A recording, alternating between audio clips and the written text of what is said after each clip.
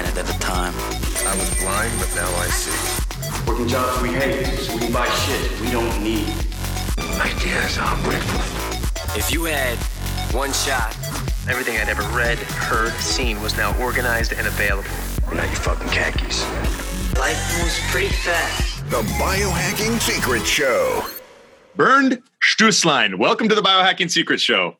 Anthony, thank you very much for inviting me. I'm excited to talk. You have a wide array of experience, from magazine covers to Krav Maga, track and field, working with the late Charles Poliquin, and helping people, good start, to detoxify light and heavy metals, and utilizing some pretty exciting and innovative technologies to do so. How did you get into the world of biohacking, free thinking, optimizing health and human performance?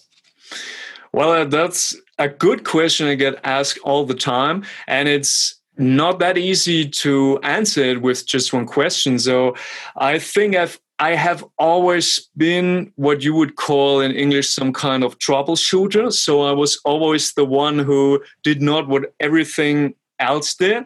And and from early age on, so from kindergarten age on, let's say 3, something like that, I just didn't want to believe all those, let's call it, narratives people told me about God or whatsoever. And maybe it is some innate whatsoever. I cannot name it. So there was no actual thing that happened or occurred where I can say, okay, due to that, I started questioning. But in a nutshell, it started with the financial industry. I started to question, and then everything came up. But from a sporting background, I've always been into sports since the age of 3. And so I don't know a life without sports. So yeah, I grew up playing sports all of my life. My mom got me into them when I was very young. I was actually quite bad at sports when I was like 5, 6 years old. And then I just stuck with it long enough and had a lot of determination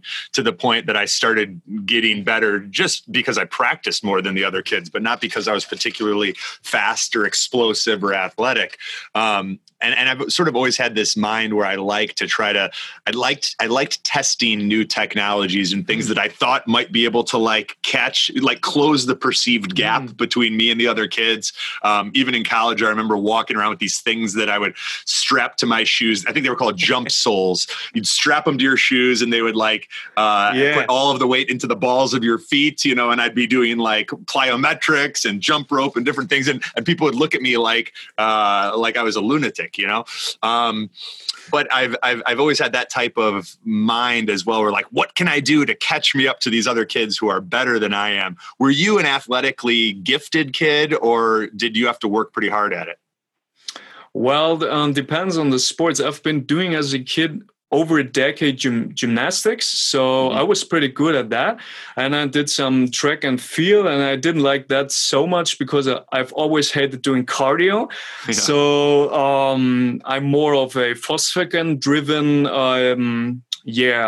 organism, let's call it that. I always tell people I have a lot of power and strength, but my tank is very small. So I'm when I'm lifting weights, for example, I don't go for heavy, great volume, let's say 15, 25 or something that I stick to. I think I enjoy everything between 1 and let's say 8 reps or so. Right. So maybe I have a genetic disposition more to type 2 muscle fibers. So this is why I entered the world into bodybuilding. So I would not consider me a bodybuilder anymore because I don't carry that much muscle mass anymore.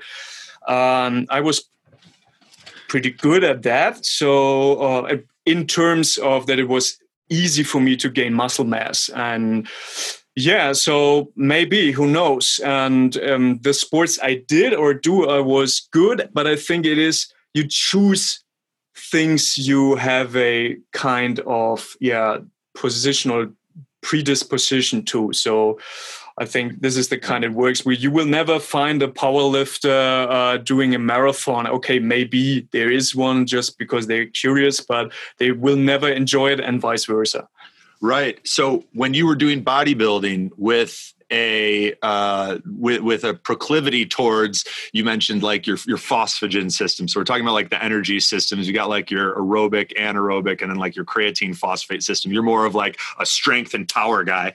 Did you find it difficult to lean out and maintain low body fat with how much you hated cardio? Yes, correct. But I'm the type of guy, you must know, I don't care about that, because when I have a goal, I do it. So if I would find out that someone says, hey, you got to eat old used tires because they're super healthy and they give you a 25-inch arm, I would eat them. So that's my approach. So I don't really care. So I hated cardio, but I knew that I was mandatory to do it, to lean out, and I just did it. So I don't see the sense. Yeah. I respect that mentality. I've sort of been the same way for most of my life. And when I think back to like, where did that come from? I'm not sure. I may have always had it. I've always been a little bit of, I mean this in the best sense of the word, like a little bit of a psycho. Like I'm going to do everything I can to try to achieve the intended outcome. Was this something that you had to train in yourself? Is it the way that you were born? Did you have siblings that pushed you? How did you get that, like, I'm willing to do whatever it takes mentality? Well, I was hard to answer. But I always tell people I'm not someone who people should orient to be in terms of that, because I am willing and I know that it takes that you have to sacrifice things for that. So let's take this an example. Will you lose friends? For sure, probably. Will they accept what you do no matter what it is? Probably not. But you ultimately have to come to a point in your life where you must realize that you cannot live for someone else. So if you never split the difference, that's the same. You cannot, if you move towards someone else, and if you don't learn to say, if you say yes to everything, you have not learned to say no. And this is really important, because then if you say yes to someone else, you ultimately say no to yourself. So, and then after years or decades, you say, well, it was really good that I went to this party and did not do my cardio for the show I was preparing for, or something like that. So it could be, just to name an example. So you must think in priorities. What's your priority? So do you want to sit on the couch being a couch potato? Doesn't make you a bad person, but you cannot sit on the couch and say, well, I could have those abs if I would work out. No, that's why you're sitting on the couch and not being in the gym and working your ass off. So sorry for the language, but I don't think there's such thing as a discipline. As Charles said, it's a myth. You have priorities, and you must say what is more important, false friends, false relationships, and whatsoever. I think people who love you, like you, they will stick to you. They will like you, although they know how you are. And if not, it is, so what? So you gotta have to leave them behind. And you ultimately have to sacrifice something when you're heading to a goal. So no matter what it is. So you've just sort of applied the common sense that we all have a limited amount of time, 24 hours in a day. You take out the amount of time that we need to sleep, which is for some people more if you're training hard. And the fact that, like, yeah, if you want to make an omelet, you've got to crack a few eggs. And then you mentioned Charles Poliquin, who was a mentor of yours, and he believed that discipline was a myth. Can you expand on that a little bit? Yeah, that's in a nutshell. That's what I just said. He said, you ultimately have to decide what you want. And he said, life gives to the giver and takes from the taker. And so you, in terms of karma, let's say it, subsumize it as karma, you must decide what you get, what you give. If you, maybe you are talented and gifted, but if someone works really hard, he will always outwork you unless you're talented, gifted, and work hard. So this is the joker. And I mean, it's a simple way of approaching things. I mean, you just have to figure out what you want. Do you want to hang out with your friends, get drunk, booze around, whore around, whatsoever? I mean, it is important to have fun in life, sure, but as Arnold said, Schwarzenegger, someone at the same time is working hard, and it's probably not you because you're sitting on the couch. And then when you sit on the couch, okay, stick to it and say, hey, I'm more of a couch potato. I have this, how do you call this? The dad body, not dad, like a father body. Correct. So this is the new stuff, how you want to look like.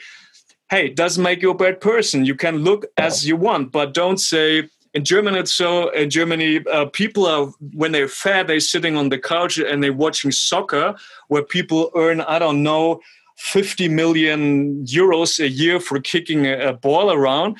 And they say, well, come on, run, do something for your money. And so on. I say, hey, there's a reason why you are not on the field running behind or in front of this ball. Yeah. And you're sitting on the couch. So there's a reason for that. So it's all about your mindset. Mm-hmm. Do you have a growth mindset or do you have a fixed mindset? Mm-hmm. Yeah, I want to dig into mindset a little bit more, because everything that's been taking place in the world for the past, let's call it 6-7 months, it's shown me that I was giving many people more credit than they deserved. I thought a lot of men, especially, were more mentally tough than they are. And it's just shown me how many people are not exercising critical thinking abilities, common sense. I feel like common sense has become uncommon.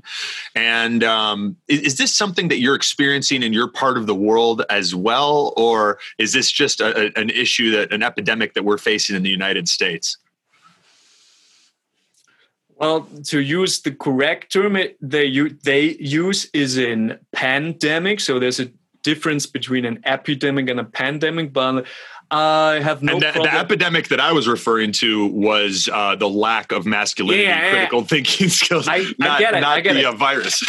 I get it. So, but I just wanted to add. So I don't have a problem calling it a plandemic. I agree. And the thing is, I absolutely agree. And the thing is, Anthony, with all that stuff that's going on, the problem is we are living in a world right now that has come to a point where everybody is offended of everything. So, and a couple of years ago, there was a thing called joke. So we made jokes. To the listeners who don't remember what a joke was, so we said funny things about people. So, but it had about everyone. Mm-hmm. Doesn't depend what race, what color, what gender, whatsoever. And I recently I will answer your questions, Joe, but I have to circle around this topic. I saw a meme that said, nowadays, genders is like the Twin Towers. There used to be both. Now there's only one, and it's delicate to talk about it. And so that's pretty much the thing we live in. So we have all that stuff that's going on, and everybody is a winner. Everybody is a champ. So everybody gets a trophy for just participating in championships. And here in Germany, for example, when kids play a game like soccer, they don't count the goals and stuff like that. You're a hero. You're great. You get super grades for doing shitty stuff. And I think that's where it all started, because you cannot say, okay, I don't judge you as a person. I just judge what you did in a certain sport or in economics or whatsoever. And now people have conditioned themselves to just believe everything they're told to. So there's a narrative in the mainstream medias, or of course at the alternative medias too, because lots of them are paid opposition, in my point. Mm-hmm. So, and that's the point. People are so so afraid of saying something that could offend someone that they rather stick to the official narrative, not to get any trouble, because maybe they're a shop owner or they have a web presence or whatsoever. They get lawsuits, they get sued, they get whatsoever, and they're afraid of that. And that's ultimately, I think, the goal, because if someone is in a state of fear, you're in a parasympathetic state, and then you can be controlled much more easily because you're into this fight or flight mode. And that's why you say, I shit my pants due to fear. Yeah, because you're not thinking, you're just trying to fight or to run away. All the blood is rushing into your muscles to fight, to defend yourself, or to move away. Mm-hmm. So, it is the combination of a lot of things. I don't know if this answered your question, but it's so wide topic, and it cannot be. Everything is intertwined, and we can dig in all those things, so people get a bigger picture to start questioning what they see. And Anthony, I think I grew up. I think I was born in '86, so I'm probably the last generation that grew up without an internet. I mean, there was internet, but it was super expensive, and there was nothing to do on the internet because it took 10 minutes to load a page. Mm-hmm. And I'm happy for that, because people are how is that saying? They are overnewsed but underinformed. Mm-hmm. That means they are bombarded visually with sound. It's on the television. It's in social media. We're stimulated. We've got it coming at us through our devices, through other people that have gotten it from their devices, and it's just relentless. And I think what you brought up some great points there, which is, and it's important for people to recognize this. There's only a few people that control a lot of the media. And, if you wanted to research this, it's pretty easy to do so, especially using less censored search engines like Dissenter, DuckDuckGo, etc. You're not going to get as accurate of information from Google. But what we have going on is this, it's an intent to keep people in a state of fear so that their critical thinking ability is compromised. And if everyone is hypersensitive and easily offended, and it kind of becomes like people start policing themselves, and what gets compromised is truth. If you're listening to this and you are not clear in what you believe to be true, that doesn't mean you need to be right. But you want to know, what do you stand for? What are you against? What are you willing to die for? What is your truth? Do you speak your truth, or do you cuck because you're afraid you might piss someone off? Do you wear a mask because you're afraid you might make someone uncomfortable when you know it's bullshit?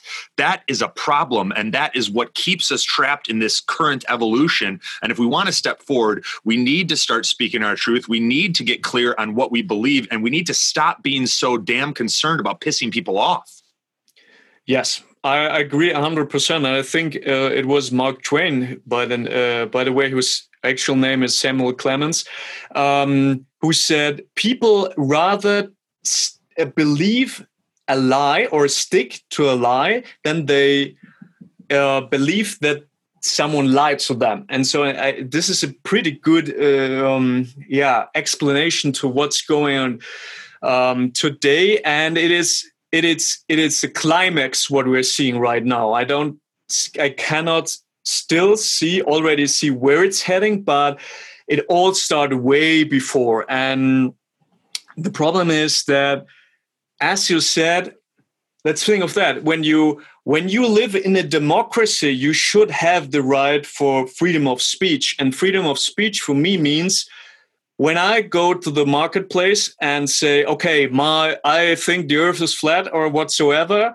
and someone said, hey, this is total bullshit, I still would have the right to say that without fearing jurisdictional issues that I said you are put to jail or you have to pay some fines or whatsoever. So, but this is not what's happening, especially in Germany, I think, or in the whole world. I think to make it clear and to name it, I think we are absolutely heading towards a fascistic dystopia. I agree. And for those of you listening who may have heard the term flat Earth and just gone, oh, come on. Now, I don't believe I just popped out something. So. Right. So I'm going to say this, just because we went there.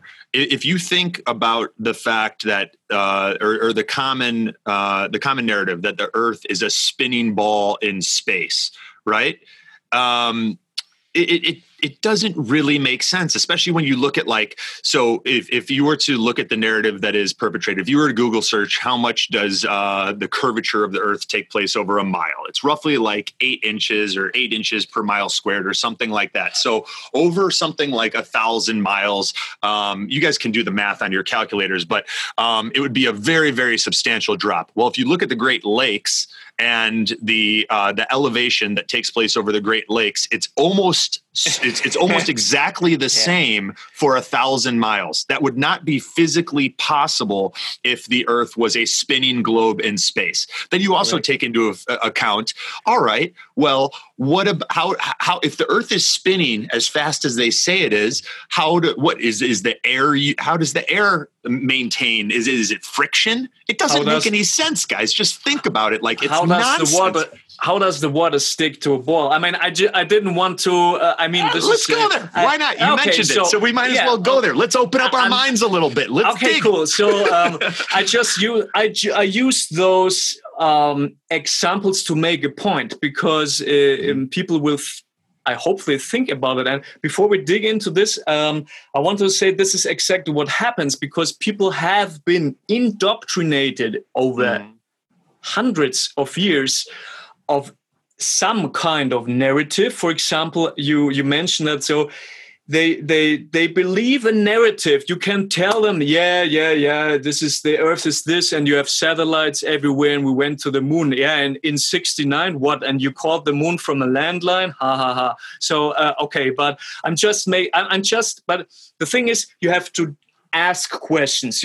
With the flat Earth, the thing is you can ask. So why are the and I want to jump in here for 1 sec. Please continue in a sec. But I don't even like using the term flat Earth because I don't think it's flat either. And I think a lot of the people pushing these narratives want to create this binary. They want to create the people who think it's a globe and then flat earthers. I don't think it's a flat Earth, and I know it's not a spinning ball in space. I think it's like a realm, And I'm not saying I know what it is, but it certainly is not a ball spinning through space. And that's a very important point. And that's it, Anthony. You and I probably don't know what it is, but we see the narrative and we say, okay, when I open the window, I can see things.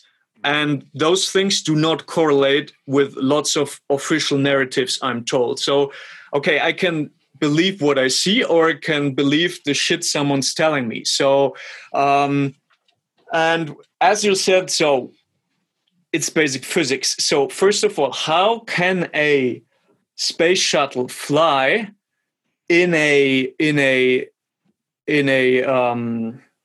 what's it called in English? When you don't have air. There is vacuum. That's the same. Okay, in a vacuum. So how does the engine start if there is no oxygen to start? Yeah. So and all those things. And in school, I've learned that a vacuum cannot exist. Yeah, if you don't have a special layer. So, for example, I have a vacuum mixer that mixes in a vacuum. So you have a rubber lid around it to create a layer outside and inside so the air can be pumped out. So it is impossible that you just say, okay, it's less and less oxygen. And then on this mystical threshold, you have no air. So how does it work?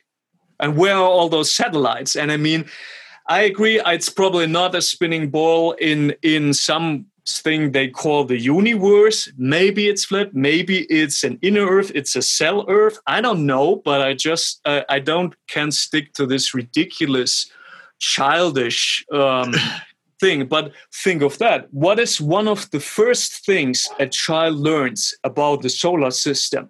It's on the, when you buy an iPhone, it's on the first on the screensaver.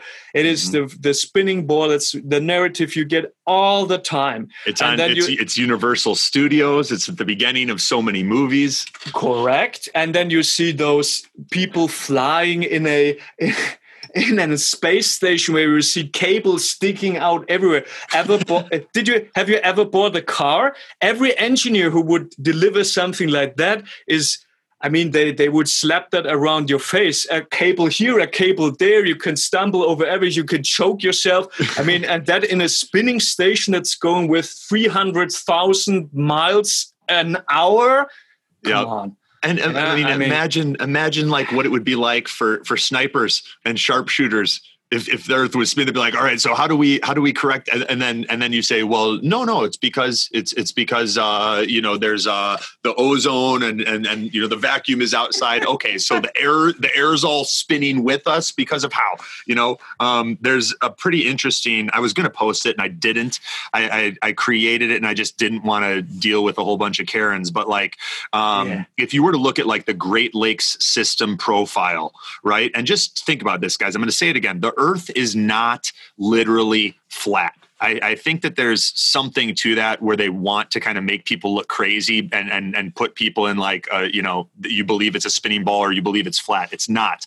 But if you think about this, if large bodies of water are parallel to the same datum line over thousands of miles, it's not a globe.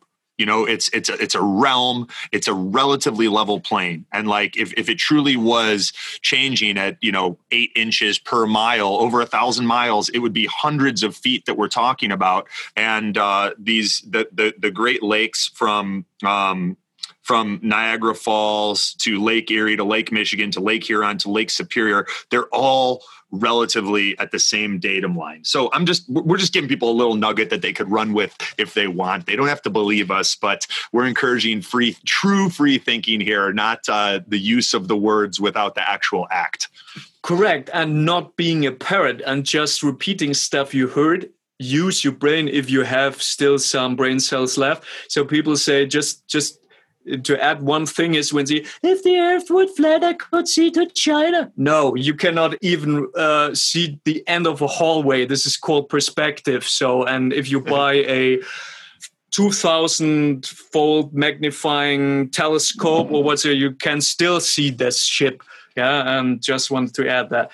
So, but this is with everything. So people tell you a narrative, then say, oh, there's something like climate change. First of all, what is a climate? Yeah, that's another one.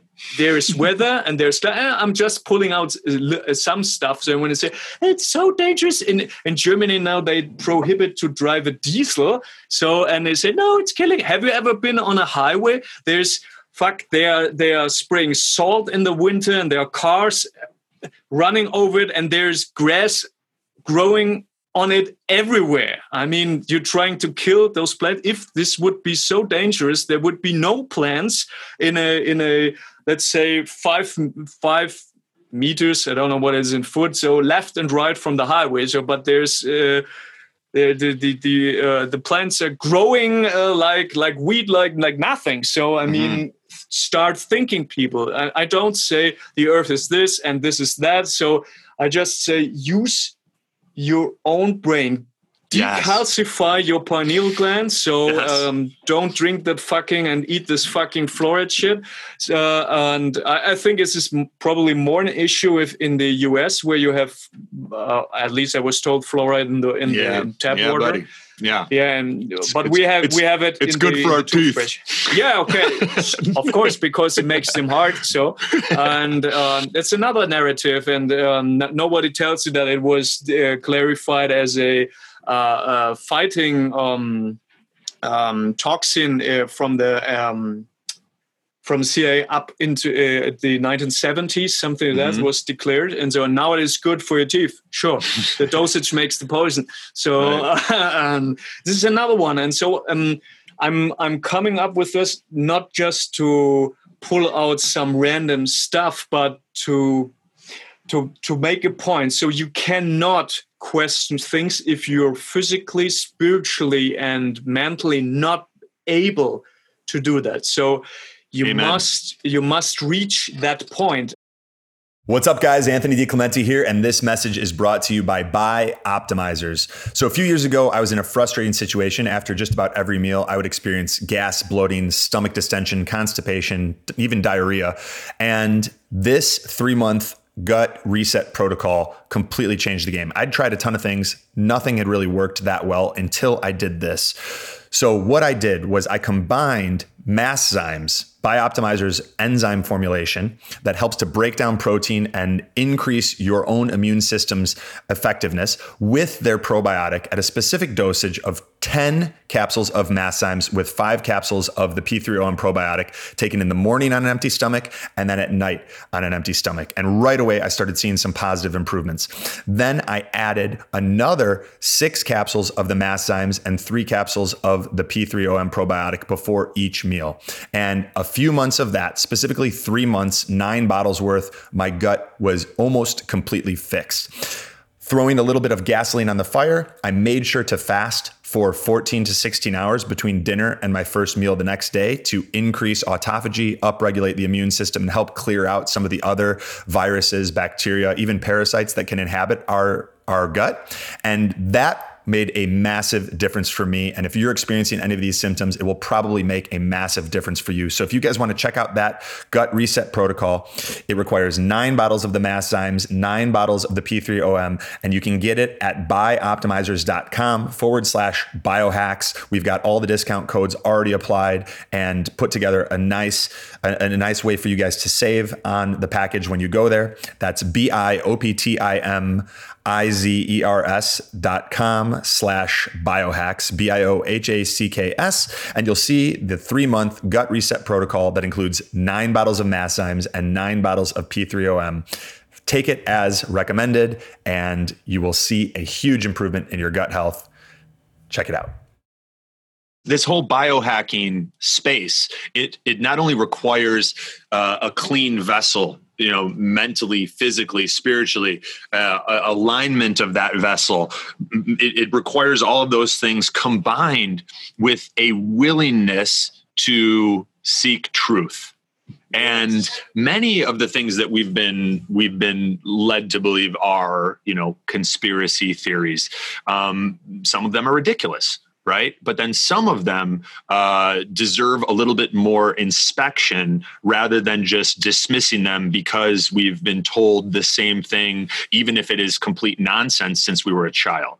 So let's kind of take this a little bit into how people can do some of these things, right? How does someone go about starting to decalcify their pineal gland? Drinking clean water. We can start there, right? Getting yourself a reverse osmosis water filter like an AquaTrue or, Berkey's are all right.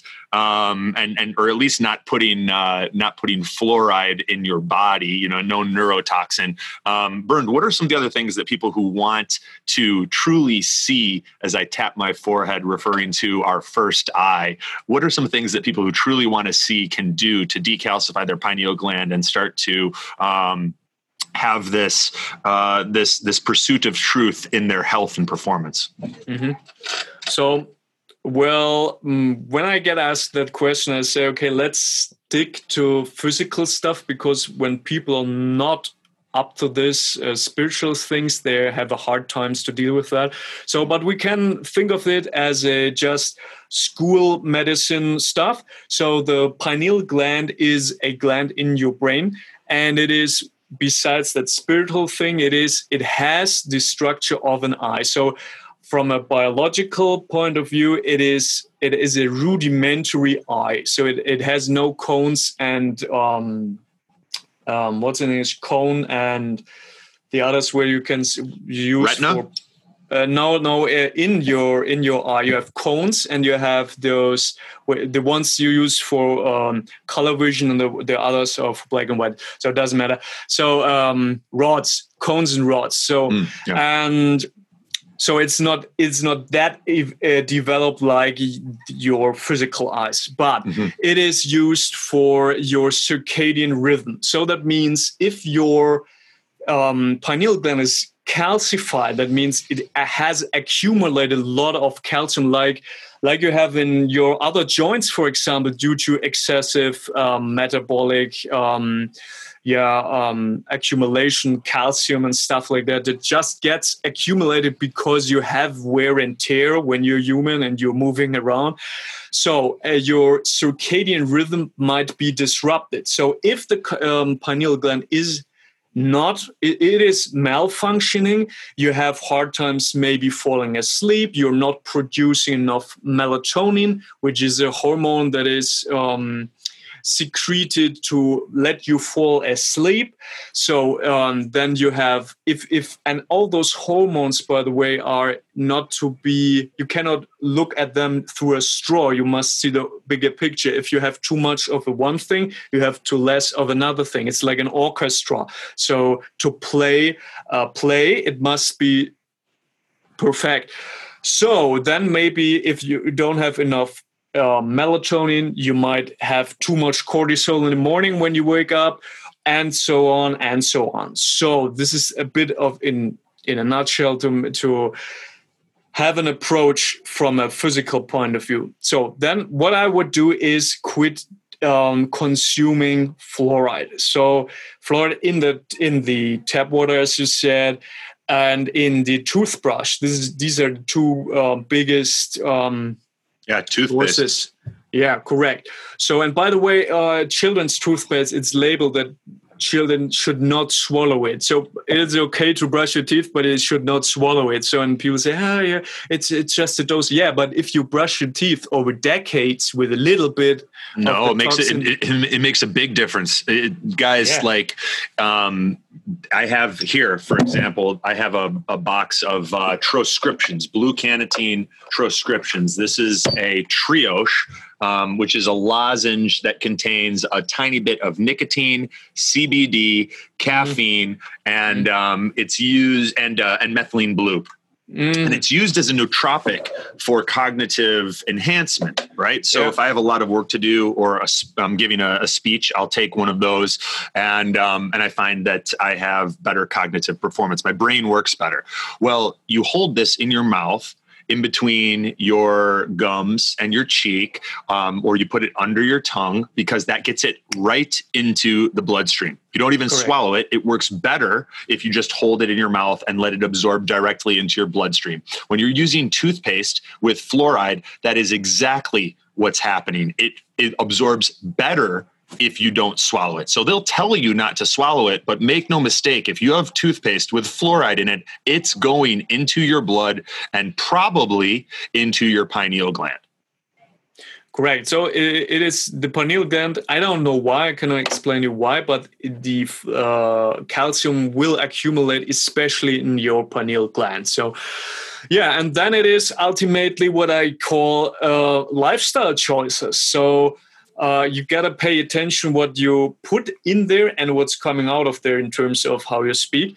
So you pointed to your mouth, what you put in there, meaning like the food you eat, the things you drink, etc., and then what comes out of there, how you speak, the words, your beliefs, the things that you speak into existence, and the frequencies of those words and how that impacts us internally.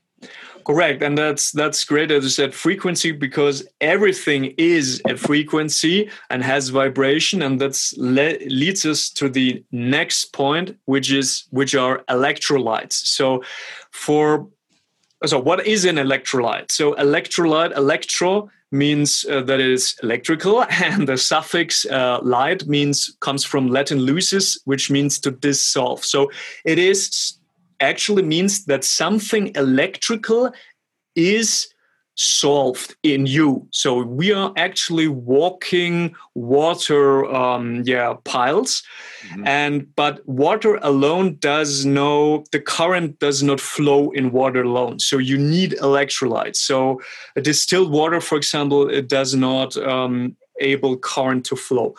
So, and this is why we need to remineralize, reverse osmosis, and distilled water. If you're drinking that, you can find yourself deficient in these electrolytes and trace elements.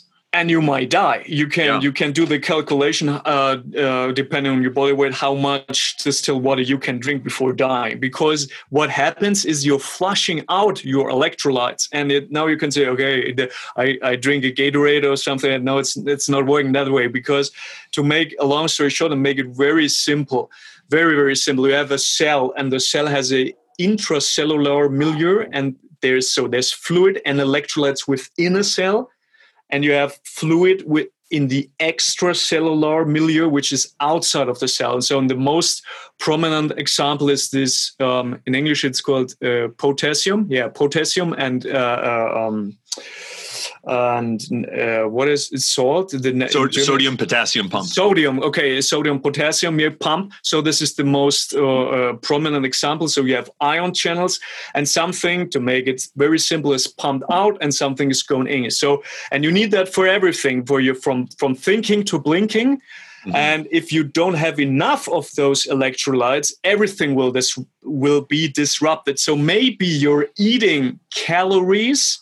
So you're drinking your super gulp, and you're literally drinking thousands of calories just by drinking sugary beverages, and you're eating your hamburgers and stuff like that. So, but from a chemical point, this is all carbon. So it doesn't matter if it's protein, carbohydrates, or fat. So it's a carbon structure, basically, and you're eating and you're getting energy in terms of calories, but it's not electrolytes. And the interesting thing is, if you burn a human body, everything that will be left beside from ashes is minerals. So, and you can compress them and make a diamond out of them, for example. So some people do that. You probably have heard of that. So it's actually the minerals and electrolytes that are left when you burn. So think of that. Every chemical reaction in the body needs, for example, zinc. So that means when you're deficient in zinc, you're probably deficient in everything else too. So it is not about getting your macronutrients in. You have to think of those micronutrients, because if you're deficient, your for example, neuromuscular control does not work anymore. So you cannot grab or you cannot think, and you're more prone to diseases like Alzheimer's and the other stuff like Alzheimer's, Parkinson's, dementia. Parkinson, correct. Yeah, what Michael J. Fox suffers from. Yeah, my dad was diagnosed in 2015. Yeah, this is a big issue, and it is getting worse and worse. Autism and stuff like that, so is maybe connected to that and to the lack of electrolytes. Not electrolytes, amino acids. Yeah. So this is another great part. So the thing is, do you have these essential amino acids or whatsoever? So the thing is, and this ultimately comes back to what we have been talking before, is it is as long as someone has enough food, he will not go on the streets and riot and revolt, because he's mentally and physically fed up. So he's not hungry. He doesn't. So think of that. If you have problems, if you don't know if you have something to eat tomorrow, and you see what's going in the world, you might think, okay, maybe it's time for a revolution, and something like that. So, but if you have your burgers, if you have your cars, if you cannot afford, but you lease them, and you do you call it leasing in English too? So yeah. Okay. So so that's what's happening. As I said, everything is intertwined. People drive cars, live in houses they cannot afford. They eat food all day long. So they say, hey, what's wrong? It's cool. I have a job. I have my pickup truck and I have food all day long. But it's not quality food. It's not a quality life. And it is by all means, look at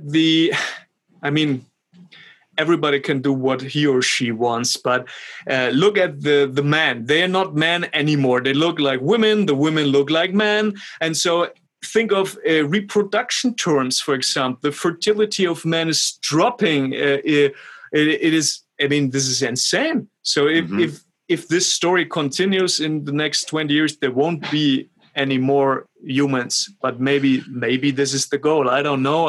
I know nothing about the Georgina Guidestones, so you see everything. Georgia Guidestones, for those of you guys that are interested in that, and you know, I'm not sure how much truth there is to those. Even if they were completely made up, it's great marketing. You know, if you were the type of person who wanted to decrease the world population and you wanted a whole bunch of free marketing, you could spend some money putting up some giant stones to get people, you know, give them some fear porn so that they're all running around talking about the narrative that you want to create, and they're doing the law of attraction work for you, you know. And you know, I don't know if anyone really knows at this point, but another thing that you brought up that's pretty important is like when we are fed, we tend to be content, you know, with the status quo, as long as we've got, in this case, like with Corona, as long as we have the money coming in from the government and there's food in the grocery stores for a lot of people living in big city centers, everything is fine. Well, if we don't know and learn from history, we are doomed to repeat it. When you look at the genocides that have taken place throughout human history, it wasn't the majority of them were not from shuttling people into concentration camps. Like, yes, that happened. I get it, right? But the majority of genocides, when you look at strictly numbers, it was starvation. It was that they didn't have food. Famine, and it was famine.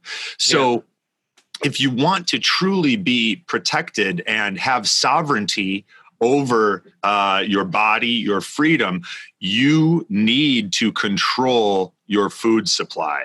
And if you only get your food from the local grocery store, or you order it online, guess what? You don't have that control, and you are susceptible to any of the BS that could come down the line. You know, this is part of the reason that I just got a homestead, and I'm going to be growing my food, and I'm going to have some animals, right?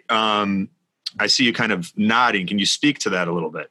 Yes, correct. And this is something that has been working for over for thousands of years. And the Romans called it panem et circenses, which is Latin and means bread and games. So that you keep the, how from their perspective, the slaves, the low-level life scum, entertained. And you feed them cheap food. So, and metaphorically, the bread is good because bread is cheap to make and it does not deliver a lot of nutrients. So, and as you said, this is a very important point, and this is what everybody should do to regain their own sovereignty. So, because we are living in the world where you are. You cannot, or at least you're told that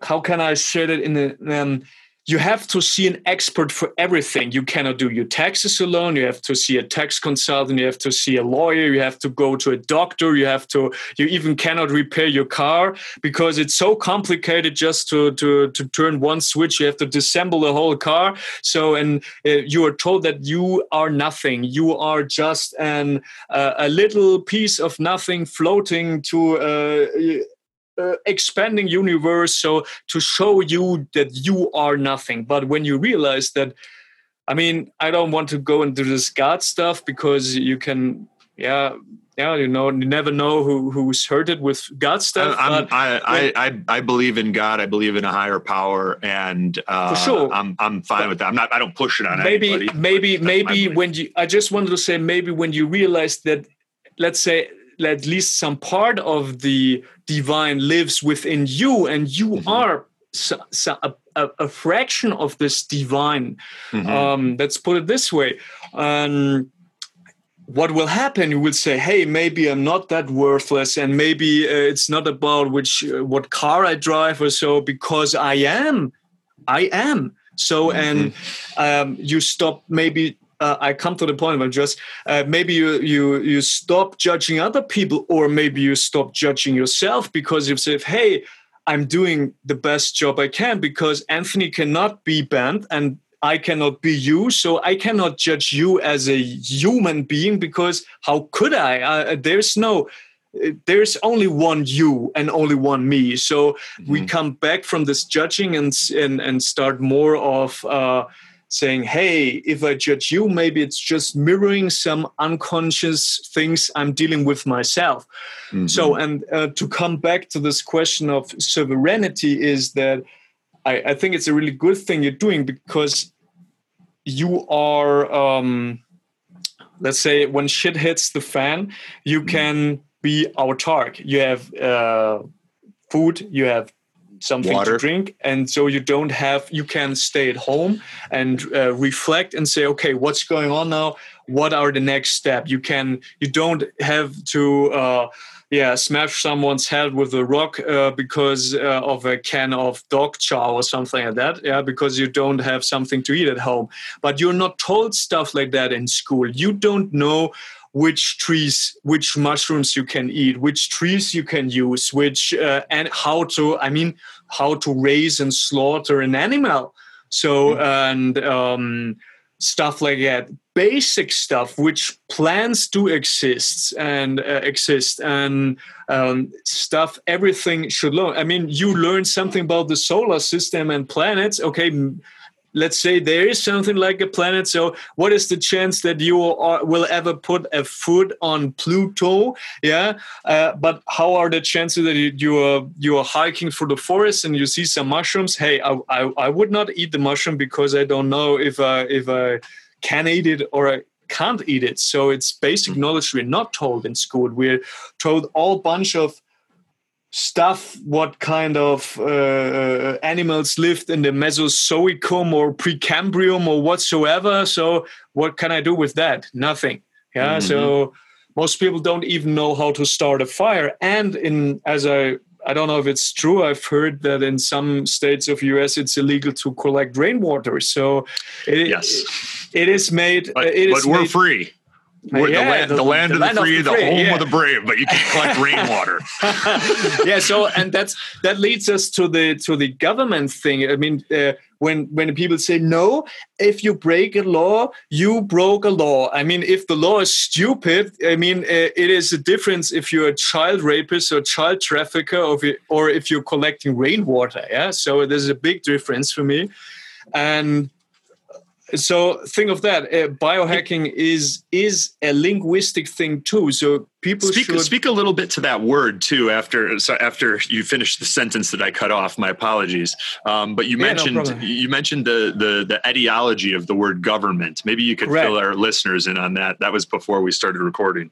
So when you think of the English language, what it is, it's basically a simplified version of Latin. So, and you can see this in everyday's words. For example, the term government. What is government? It consists of a pre and a suffix. So to govern in Latin means to control, and the suffix ment in government, it derives from Latin mentis, which means a mind. So actually, or literally, the term government means control of the mind. Or let's say you subscribe something, then you subscribe, you write under something. Or if someone says, did you understand? Yes. And you say yes, then from an energetic point, you stay under him because you understand. You don't comprehend.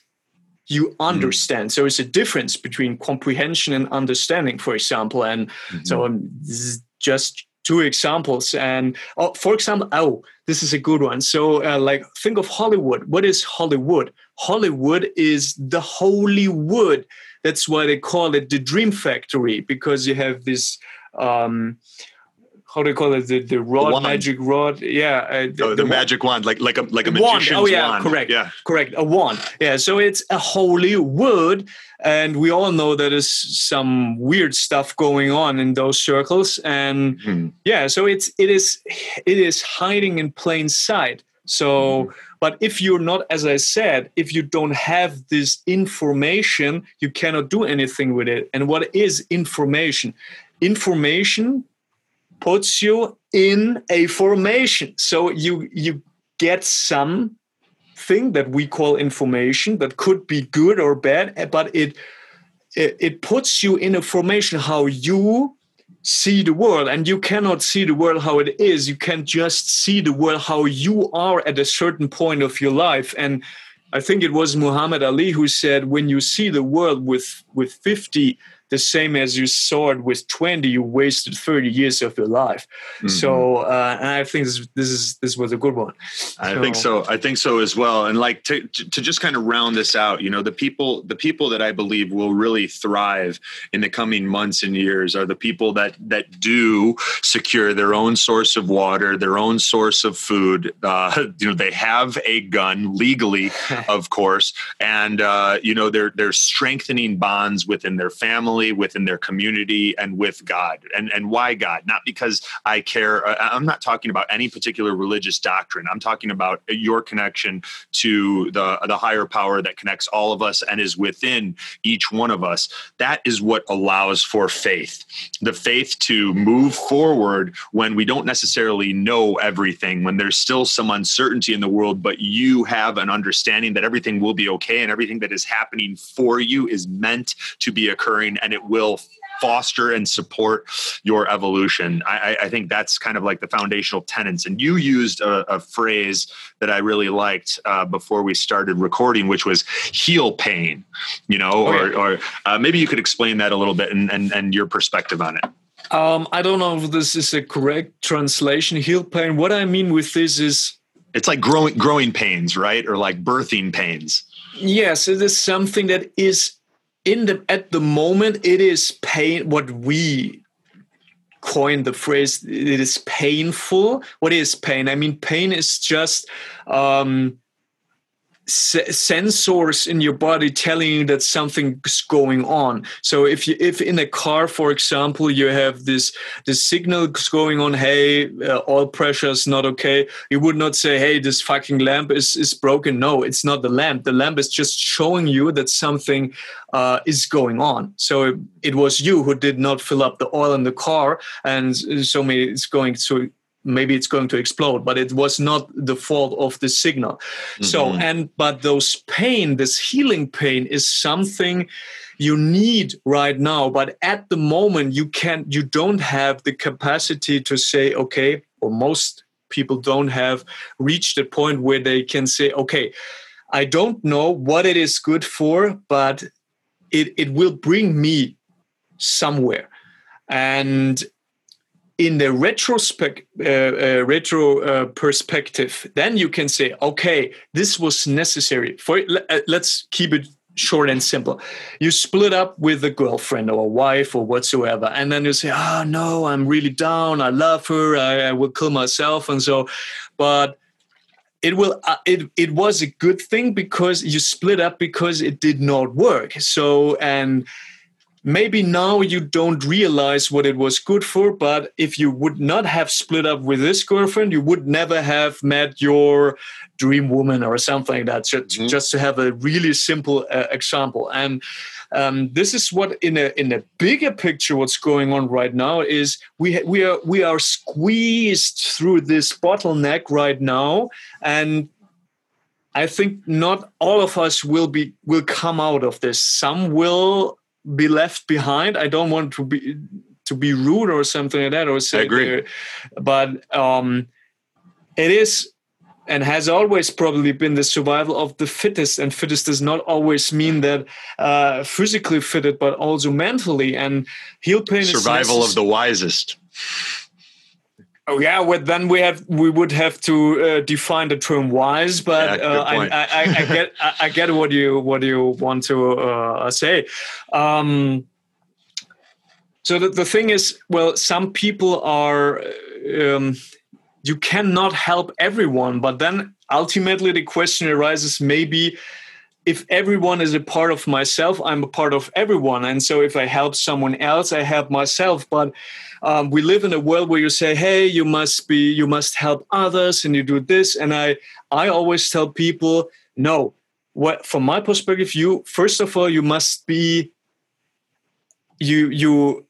act in a positive egoism. So that means, first of all, it's about you. Because when and let me explain, this does not have to do with selfishness. It has to do with if you don't have enough energy, you cannot help someone else. And you don't help yourself and someone else when both of you die.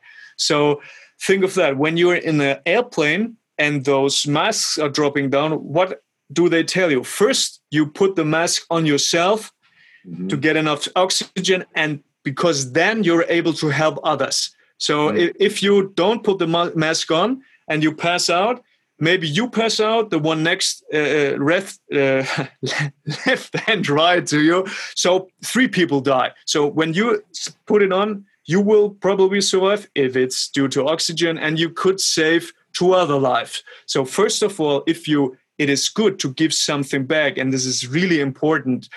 But first of all, you must have 120%, and then you can think of giving away those 20%. Because if your battery is running on 20% and you give away the 20%, so the other person maybe has now 40%, which is not enough to survive, and you have 0. So both of you will end up fucked up.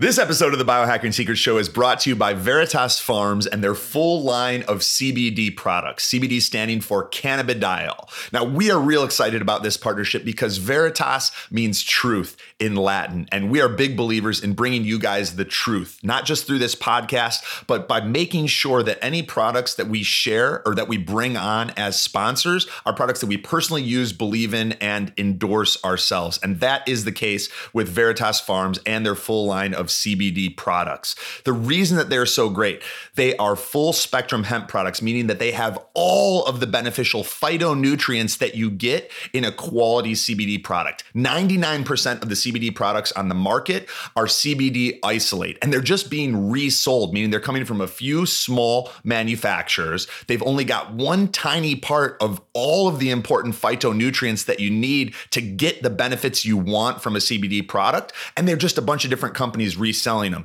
Veritas Farms is vertically integrated, meaning they own the farm. They ensure that there are no pesticides being added. It's organic, and then they control the entire process from harvesting to extraction until that product ends up at your door. That's what I love it. It's kind of like farm to table, but for CBD. And the benefits that I've noticed, my sleep is better. I feel like I get a deeper, more restful night's sleep. I'm less stressed. I never have periods of anxiety. I feel calm and focused throughout the day. And it even decreases inflammation when I have flights or other things where inflammation is an inevitable part of life. You take a little extra CBD and it can be very helpful for stress, anxiety, sleep, and that inflammation. So if you guys want to check it out, we've arranged a 15% discount for you guys. To get that, you can go to theveritasfarms.com/biohacks. I'll spell it out. THEVERITASFARMS.com/BIOHACKS to save 15%. Check out the Veritas Farms CBD. You guys are going to absolutely love it.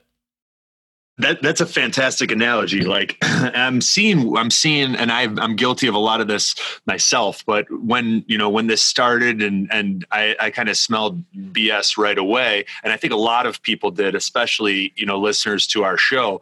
You imagine this plane going down, right? And the oxygen masks drop. And I think what a lot of people were doing is, first they're running around and they're seeing people that aren't putting on their masks, and they're going, the plane's going down. You need to put on your mask. And the people are going, get out of here, you conspiracy theorists. And they're like, no, I'm just trying to help you. The plane's going, can't you see it? And they're like, get out of here. I'm enjoying my flight. I'm watching my Netflix. I'm on my vacation, bro. Yeah. And then, and then they're like, okay.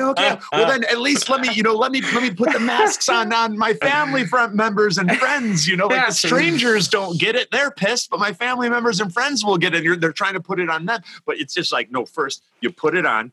People will see that you can breathe. They'll get an idea of it, and then they'll be able to learn. So it's like, we gotta start with ourselves before other people can be expected to even register what needs to take place and how it's going to impact them. And it's like I heard this example. A guy gave Owen Benjamin gave this example. He goes, imagine like the NFL Combine for the Patriots. Right. He goes, imagine at the combine, you got like a lot of the stars of the team. They're running like a 4.2 40 or a 4.4 40. Right. And then there's some people at the combine and they're running like 6-second 40s. Right. The Patriots aren't going, how do we get the people running 6-second 40s to run it faster? You know, they're focusing on the people that are already running the fast 40s. And those are the people that get a lot more energy and attention. Some people are just slower. That's the way the world is, right? If you obsess about trying to get the people who are a little bit slower to run faster, you're going to drive yourself crazy. Focus on yourself. And then the people that you're meant to positively impact and influence, you know, they'll start to see you living it and they'll be inspired to do so themselves. Yeah. And so this is where I always encourage people and say, hey, you never know who's looking up to you. So when you're depressed and say, I don't have this, I only driving in German calls, it's a 3er BMW, then you have a 5er, 7er series and 8. So let's say you drive a 3er BMW and say, I would drive a 5er. Then you buy a 5er and then you say, I would buy, there's a 7 and an 8. So there will always be someone who's taller, richer, better looking, faster and something like that. So if you compare to this, you will never be happy. So of course you can be a stronger version or a faster version. Let's say if you want to train for speed due to whatever reason, so maybe it's you like it, you can get faster, but you will probably never be the fastest human being on the planet or the plane or whatsoever it is. So but as you said, Anthony, and I totally agree, is you can all only live your life and be a let's say a role model. So people follow by advice. They don't follow when you tell them do this, do that. But if you and there's a really funny thing Charles always said is you cannot believe a virgin sex therapist. So he might read the Kama Sutra and tell you, yeah, you got to do this and you put this into that and so, and then you say, yeah, okay, but he's still a virgin. So what he's going to tell me, he might read 1,000 times of the Kama Sutra, but it's not the real deal. Yeah. And there's another analogy that I really like is you see two pigs and they're eating and they are fenced. And one of the pigs takes its head out of this thing they're eating from. And it says, well, I've wondered if the butcher and the farmer are working together. And he says, okay, shut up and eat yourself. So, that's the same. So some people cannot be helped. And I must confess, it makes me angry when we get coined at conspiracy theories. But when you say, okay, let's say 10 years ago, when I looked at the sky, I saw something total different. And you're automatically, blah, blah, blah. We're just trying to help people. We're not saying it's this or it's that. But some people, they cannot be helped. But then they come not to saying you. These are all the answers. Just saying, like, if some things deserve a little bit more inspection. And I think where a lot of people cut themselves off, as I keep cutting you off unintentionally, is, and maybe I've had a little bit too much coffee today, where I think a lot of people cut themselves off from a lot of opportunity to understand the world better, is needing to understand everything. You know, if there's no room for mystery and we have to have a narrative for everything, some things we just don't know yet, right? There's a little bit of mystery to them. And if that makes you uncomfortable, then you may find yourself seeking out bullshit. And that's what a truth seeker is ultimately about. If you want, you will never come to the point, I think, where you know everything, because every answer, every question you answer for yourself will ultimately pop up 10 new ones. And but there's this stay curious. I mean, this is just stay curious, and you cannot know everything, and there's no need to know everything. And when you're the smartest person or human in the room, you're probably in the wrong room. So, but now I got it. What I wanted to say is, people, I don't want to use the word understand, but I can understand why people do not want to be told stuff like that. Maybe they can empathize with it. The thing is, it is like in the movie The Matrix. So let's think you're 50 years old, 60, 70, and someone tells you stuff like that.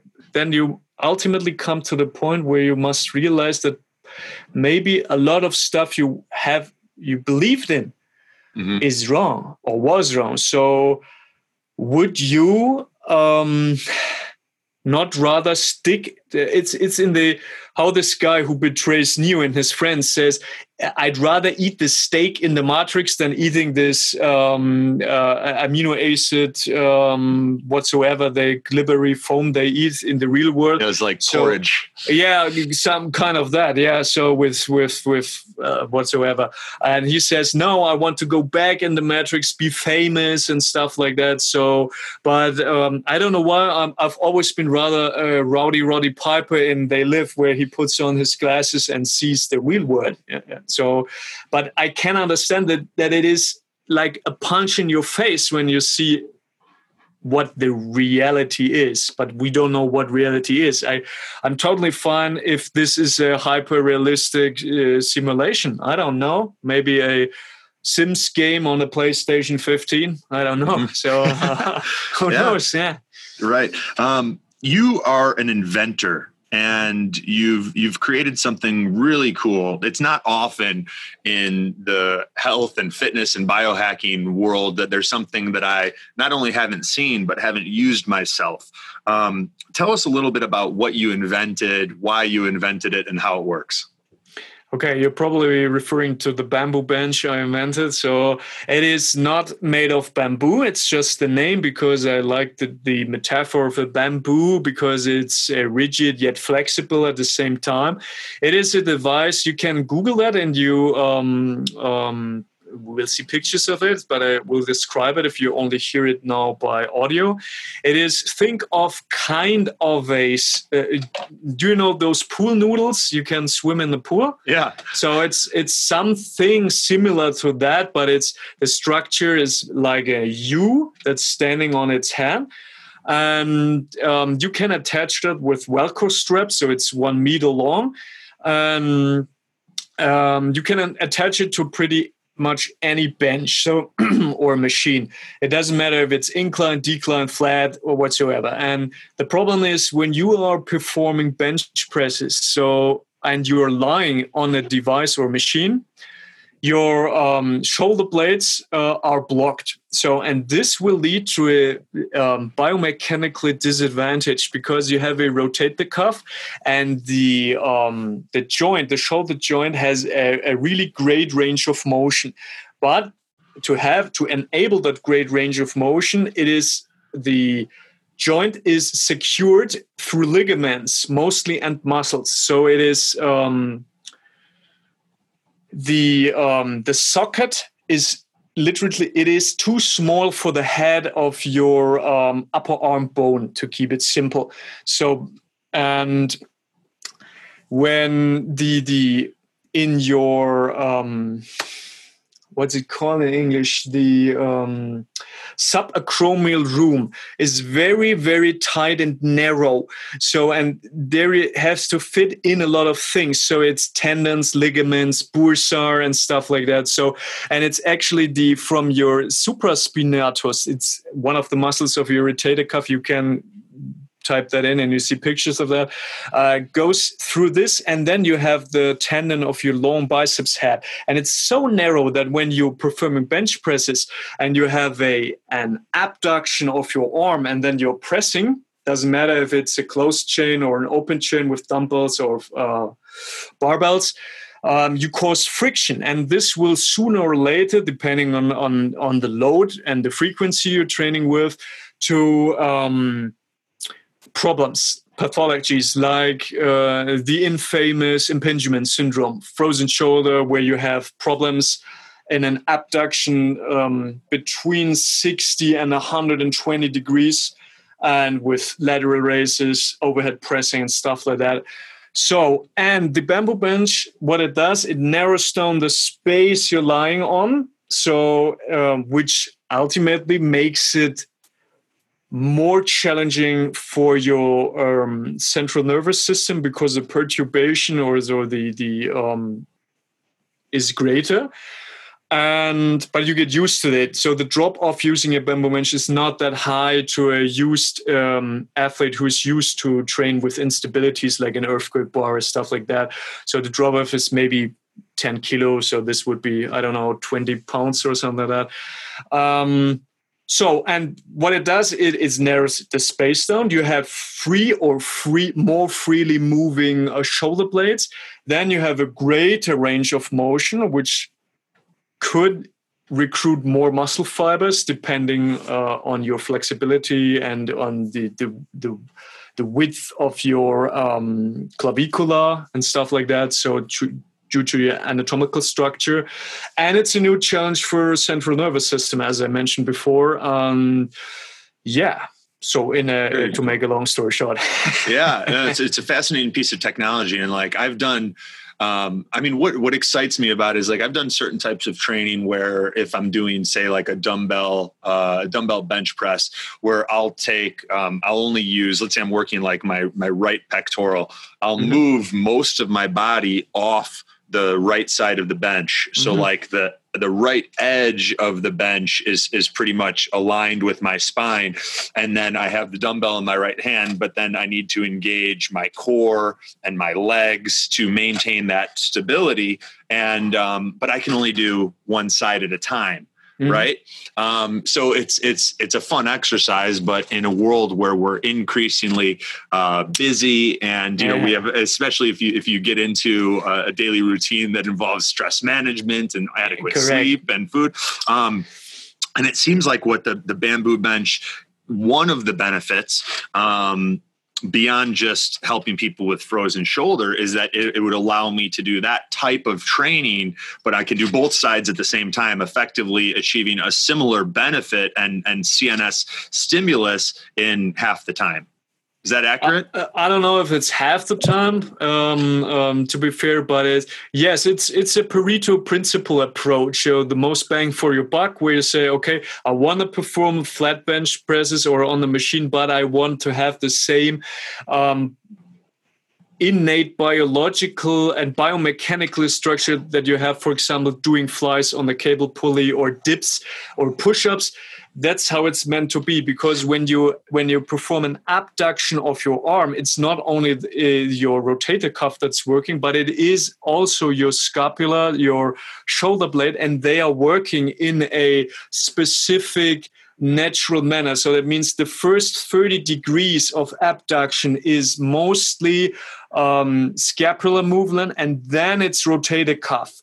But if it's not working properly, misaligned due to adhesions or restricted range of motion, or blocked parts of those structures who should initiate the abduction of an arm, it is, let's say, suboptimal. And it could lead to pathologies. And if you talk to bodybuilders, powerlifters, it could.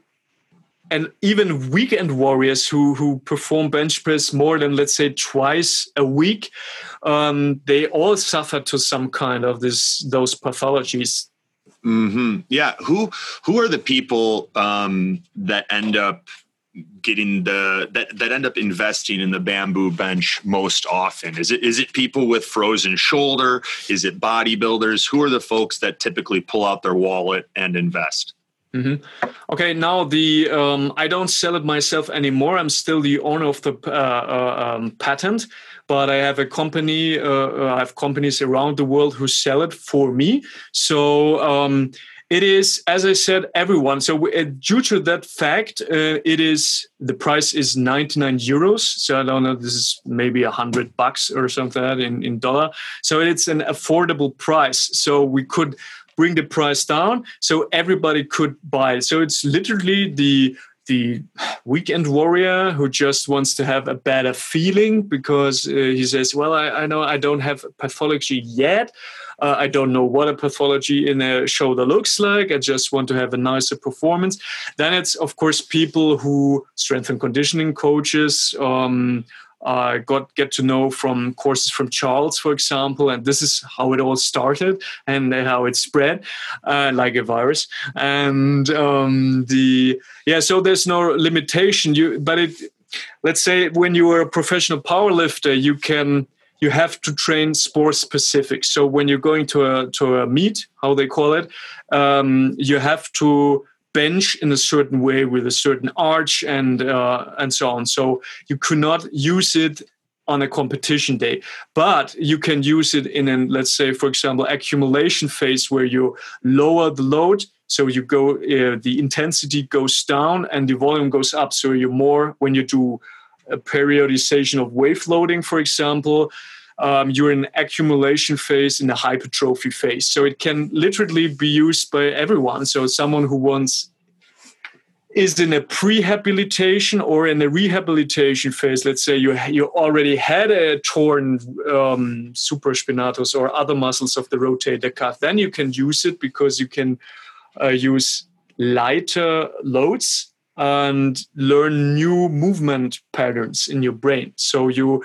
build up new or old connections from your central nervous system to the motor unit, which is actually the smallest unit, functional unit. So that means you can tell the muscle, hello, I'm the nerve, I'm your dendrite, and this is, let's say, 10 muscle fibers, number 1 and 10, 1, 2, 3, up to 10, you all have to fire now. That's what it's called in terms of, and what wires together fires together. So in a prehabilitation phase, there's a trauma that was created to a car accident or whatsoever, and then you have to tell the brain, okay, now it is safe to move the arm in this angle with this load, and there will no harm occur. So you have to retrain your brain that is safe to do these movements.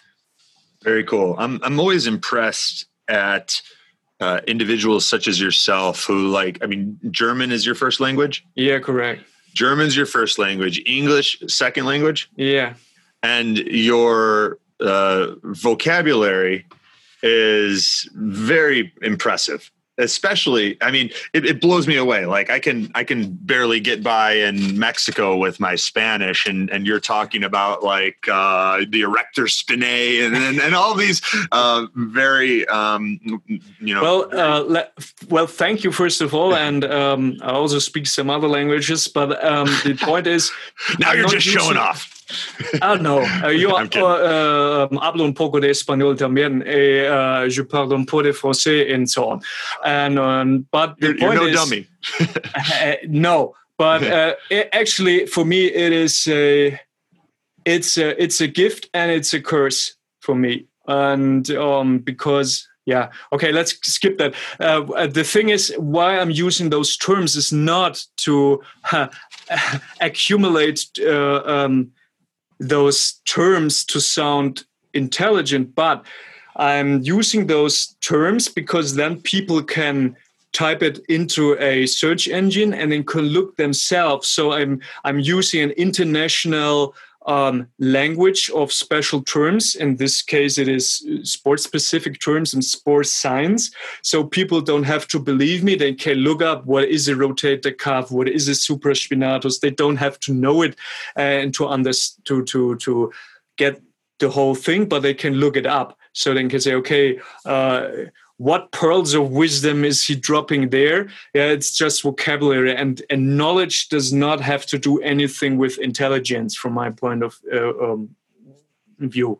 Yeah, I think our listeners very much appreciate you doing that, and there's a lot of wisdom bombs in this episode so far. I want to give them one more if you're up for it. Yeah, sure.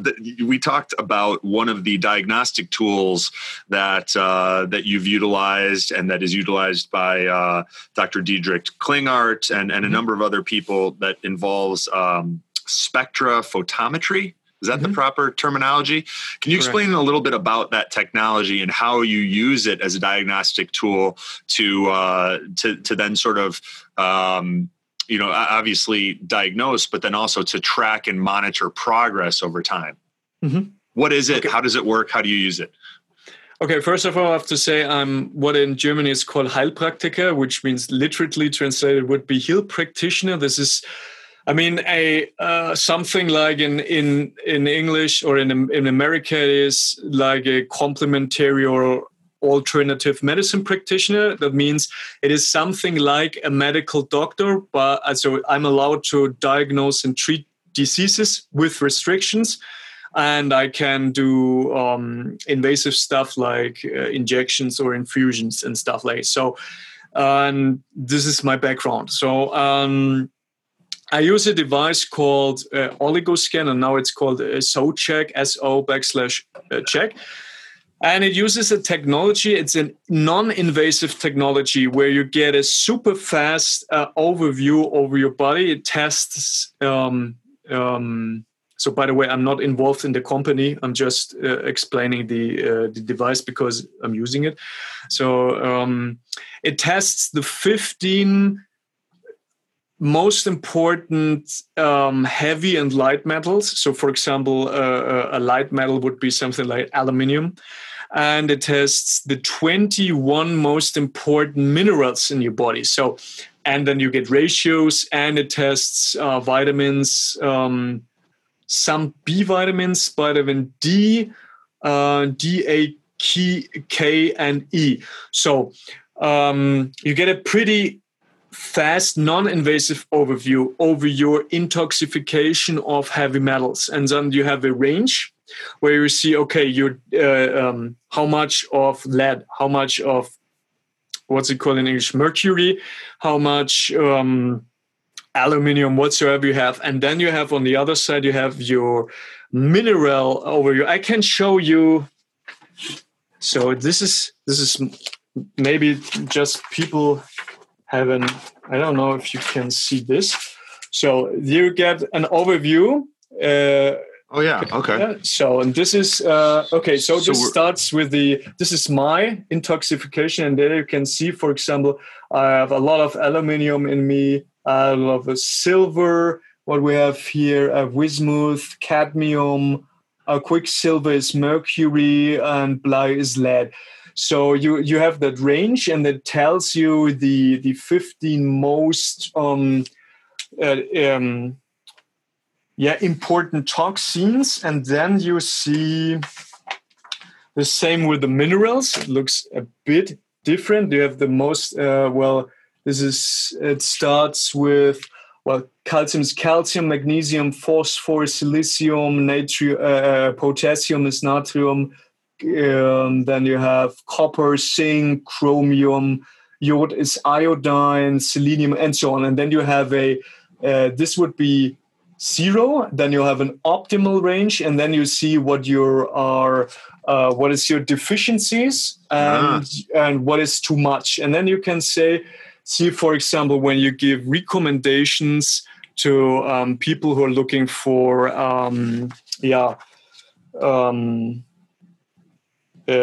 food. So you can address vitamin and mineral deficiencies. You can address heavy and light metal toxicities. Correct. One of the things that this is, I mean, you may have already noticed this, but this is interesting to me because aluminum is a challenging metal to detoxify for many people. And one of the ways that it can be detoxified from the body is silica. And correct. I noticed in yours, just at a quick glance while you were sharing with me, that aluminum was high and silica was low. Correct. So there you can see, and you can tell people, okay, you have this in your body, and because the body and the another important thing is you must.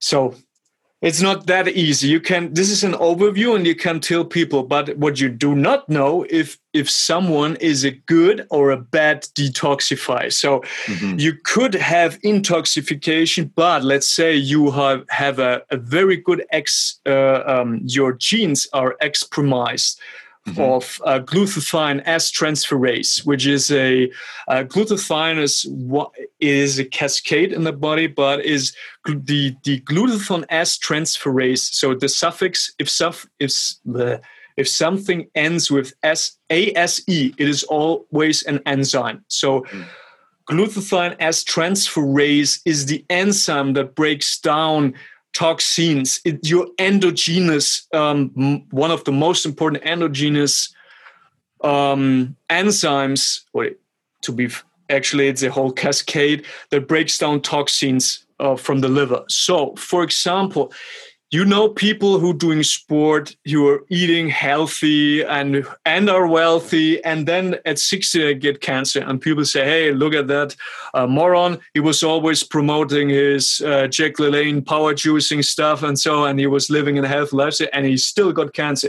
So this is maybe due to the fact that this person or human like me, for example, is a rather bad detoxifier. So I have hardly an expressed genes of glutathione S transferase. That means I'm a bad detoxifier. So I must do a lot of stuff to get everything that is or has accumulated over decades to get rid of it. So I grew up in a time where there was still lead in the gasoline, and so if it's in your body, if you stop your intoxication, it does not disappear. So there's something called a half-life. And when you have, I think cadmium, for example, has a half-life up to 30 years, 10 to 30 years. So that means if you're a good detoxifier, after 30 years, you got rid of the half of the stuff. So I'm doing a lot of stuff like coffee enemas and stuff like that. I was just going to ask you. To get taking N-acetylcysteine, maybe some glutathione suppositories, or even nebulizing glutathione. The question is if you take the whole glutathione, if the body can absorb it this way. But luckily, I can use infusions and stuff like that. Mm-hmm. And the thing is, when I test the patient who comes to my practice, I can say, okay, this is in your this is in you, and maybe think of some chelate therapy. So you're familiar with the concept of chelate therapy? Chelation therapy? Yeah. Yeah, I have. We use with a lot of our coaching clients, we'll use certain ETDA suppositories. Yeah. Sometimes we'll use oral DMSA as well. So EDTA, for example, is a good detoxifier for cadmium. So, but for people who don't know, chelate is the Greek term for if you have a cancer, the animal and has is clams. This is the term for it. A crab. And so a crab, but the hands of a crab. The pinchers. Okay, pinchers. So are called chelate in Greek, in Old Greek, and so it means you have a heavy metal like aluminium, then you use or cadmium whatsoever, then you use a chelate, which is it binds it and then it makes it soluble, so you can pee it out over. It makes it it is water soluble. Then you can over your kidney tract, you can, or urine tract, you can flush it out. And then you can actually test it by a urine provocation test, it's called, and then you can see if the chelate therapy worked. Do you see a connection or a correlation between what comes up in urine provocation test and what comes up using the spectra photometry with the SO-check machine? Yes. So, and this is what gives me the validity and the reliability, because if I test you 5 times, it should be more or less the same. Right. I was curious about that. Yeah. So, and the funny thing is, I had a patient who has been working in one of the city's offices buildings, and they shut this building down because there was mold and there was a shitload of toxins floating around there. And we're talking about some things there. The range was up to 2, and some levels were over 1,000. So not a real big intoxication. And the funny thing is, I said, hey, bring me this testing result, which was done by an independent laboratory. And guess what? Almost everything they tested, everything they tested correlated with the intoxication of heavy metals with this client I tested. So, and also had other high levels, but they did not test, for example, for aluminum. But I would bet that is. And this was this was with the Sochek machine? Yeah. So this is a lot of practitioners that are listening to this. Maybe if you're not familiar with the Sochek machine, it may be something worth checking out. Is it expensive? It is. So again, I'm not involved in this company. Right. I paid 3,600 euros for the device, and you have to pay for. I myself have to pay for every test I run with the client. But think of that. It is again a Pareto principle. I can draw blood, yes, but then you have to come. I have to draw blood. I have to take the blood, send the blood to the laboratory. Then it's highly questionable what the lab tested, because when the lab says the same with vitamin D, they test from 20 to 80. They say, oh, you're 21, for example, you're good. Yeah, but you're not. So, and then it takes time. It is invasive. If you do it with kids do not like it. Lots of people don't like it. And so, okay, maybe the Sochek, when you correlate with blood testing, it is maybe not 100% accurate. Maybe it's 98% correlation, but it's faster. It's non-invasive. I have the result within 10 seconds. Yeah. And yeah, this makes it for me convenient. Let's call it this way. Very interesting. I'm curious to check it out and maybe have a test done or possibly even get one. And you saying that, I mean, obviously I have a lot of confidence in your processes and diagnostic tools. And then it also being used by Dr. Diedrich Klingart is only increases my confidence in its efficacy and reliability. I mean, this has been fantastic. I want to be respectful of your time. I feel like we may need to do a part 2 if people enjoy, some of the tangents that we explored. Is there anything else that like you really feel like it's important for our listeners to hear right now, or that you'd like to kind of put out into the world?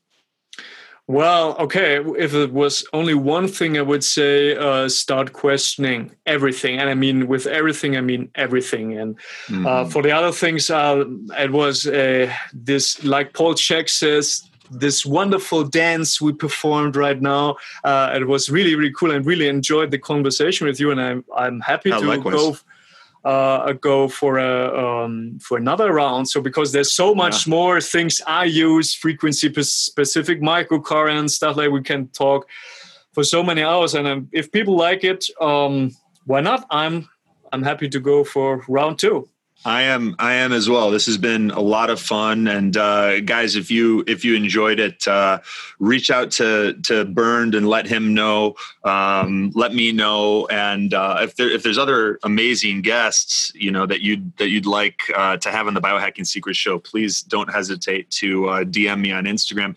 Bernd, where's the best place for people to stay up to date with all the cool things that you're working on and stuff you have coming out? Mm-hmm. Okay, you can go to my main website. This is just my name, BIRND minus, and then it is STOESSLEIN.de. So and there you can go to a fitness blog, and there you can click on English, and there are there are over 150 articles and more English stuff I write, and my articles are 2,500 words, so it's a lot of stuff to dig into it. But you can also just Google me or not Google, use a search engine of your you like, and stop using Google. Stop using Google and use Tor browser or DuckDuckGo or whatsoever, or Instagram. Yeah. This is the same name. You can find me, or you can find me on Facebook. Actually, I'm not a big fan of social media, but I have YouTube, I have Facebook, and I have Instagram. I'm moving away from it as well. Is it BERND or BIRND? BIRND. So like in E. It's an E. It's an E. So it's switched in German. I got you. So I was scratching out, and I was like, there's no way he misspelled his own name. So it's in English, BERND STOESSLEIN. Yeah. But the A B C D E. Yeah. Okay. So E. No, but it is E. Your E. The is E in German. Yeah, E. So, but our E is your I.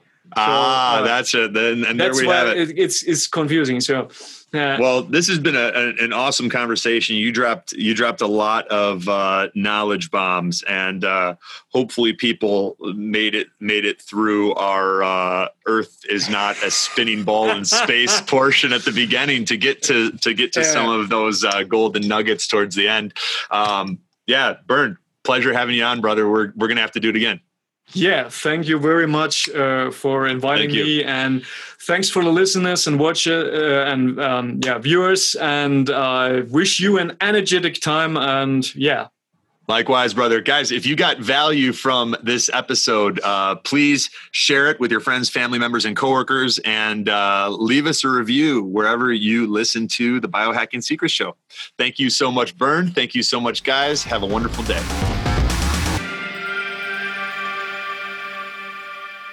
What's up, guys? Anthony here, and thank you so much for listening to this episode of the Biohacking Secrets Show. One of my favorite things to do is helping men and women like you feel what it's like with the body you've always wanted and all-day energy that starts the moment you wake up and doesn't quit. Over the past decade, we've created a proprietary health assessment that helps me to identify the unique toxicities and deficiencies that may be holding you back from the life that you deserve. And what we've discovered in doing this with now thousands of CEOs, executives, professional athletes, businessmen, Hollywood celebrities, and entrepreneurs is that there's always room for improvement and optimization. Whether you're already performing at a high level or you have that feeling inside your heart that you're capable of more, the single fastest way to unlock your potential is to upgrade your mind and your body. And there's no program on earth that does that faster or to a greater magnitude than our one-on-one consulting program at www.biohackingsecrets.com/coaching. We start with our proprietary health assessment that screens you for vitamin deficiencies like A, D, magnesium, iron, etc., high cholesterol and heart disease, high blood pressure, digestive disorders, hidden infections like Lyme, Epstein-Barr, parasites, SIBO, Candida, and more that can just drain your energy in the background, especially if you don't know about them. Anxiety, depression, and cognitive disorders, autoimmune disease, adrenal fatigue, thyroid issues, mold toxicity, heavy metals, environmental toxins, and other genetic risk factors like MTHFR, APOE status, your glutathione production, and many more. We even recommend the specific tests that I use with my one-on-one clients if they're relevant for you in figuring out your biological age and identifying those key areas and opportunities that can take your life to the next level. From there, we create a customized game plan along with a personalized supplement protocol to help you optimize your weight and energy at the cellular level. And for our platinum clients, we even include a personalized workshop with me in Delray Beach, Florida. Most of the year, this program's full with a waiting list, but we just had a couple spots open up and I wanted to offer them to the listeners of the Biohacking Secrets Show first. So if you're interested in seeing what it might look like for us to work together, head over to www.biohackingsecrets.com/coaching. That's www.biohackingsecrets.com/COACHING and fill out the short application form. If you're pre-approved, you'll be given the opportunity to book a time to connect with someone on our team and see if it's a fit. Thank you so much for being a part of this community, and I look forward to potentially going on this journey together.